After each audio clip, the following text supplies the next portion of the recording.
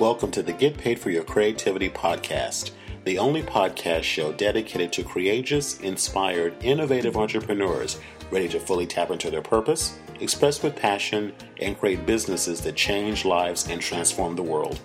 Hello, my name is Rodney Washington, author, artist, entrepreneur, and your host. 5 days a week, I'll be sharing cutting-edge business, creativity, and marketing tips, inspiration, insights, and feature interviews with extraordinary creative entrepreneurs. So grab your favorite beverage, sit back, and enjoy today's show. Recently, I had the opportunity to speak one-on-one with 15 extraordinary entrepreneurs who all have one thing in common. They have stepped into their purpose and started businesses that not only allow them to express their passions, but monetize their gifts. For 3 days, they peeled back the curtain and shared their secrets and insider tips. If you were not able to attend the Monetize Your Gifts live masterclass that happened in May of 2013, I have provided you with an opportunity to experience our powerful game-changing discussions. Today, I'd like to give you a sneak peek preview of my interview with voice coach, entrepreneur, and creator of the Reclaim Your Authentic Voice training program, Ariana Lisa Newcomer, who spoke on the topic of reclaiming your authentic voice and attracting the kind of clients you want to work with. Ariana is the author of the e-course 12 Ways to Your Voice is Sabotaging Your Business and 6 Ways to Stop It. Enjoy. Ariana, I had an opportunity to watch you present recently on stage live, and to see the literal transformation that you're able to create for people on the spot is nothing short of extraordinary. And unfortunately, we're not able to, be in a room together physically where we can, share some of that. But before I really move into some of those physical exercises that you do, for the entrepreneurs that are listening to this session today with you, many of them may think, well, my voice is just my voice. This is how I sound. I can't do anything about that. Right. And I know you have a lot to say about that, so I'd love for you to share a little bit about that. Yes. Well, it is true that most of us don't think about our voices at all. We take them completely for granted, and we just, as you said, think, well, my voice is my voice. There's nothing I can do about that. But think for a minute about how you talk to a baby. Oh, coochie, coochie, coochie, coo. Or how you talk to your pets, or how you correct your dog. No, sit.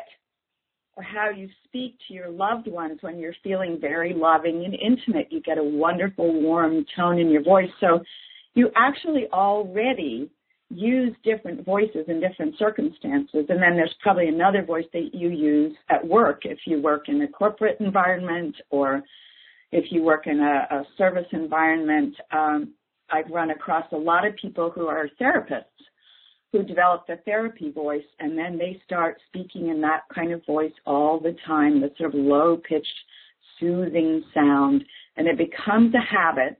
And that's a very difficult sound to use if you're trying to get on stage and present about something. Mm-hmm. So we all do use different kinds of voices all the time. And if you think about a Shakespearean actor or an opera singer, for instance, they're probably using the full capability of their voice. But we all are capable of training our voices, and with a little bit of training and attention to your voice, you can dramatically boost your expressive capability, which enables you to really engage with and inspire your audiences and to be truly heard and understood.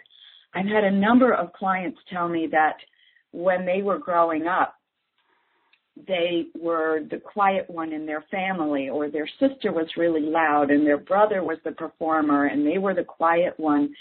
And I call this a voice story. It's something that carries with you throughout your life and makes you sound the way you sound. And it's an unconscious decision that you made about how to sound. One of my clients was told as a child all the time that girls should be seen and not heard. And she developed this very small voice. And after working with the Reclaim Your Authentic Voice program, she developed what she calls her power voice. And she got a new job.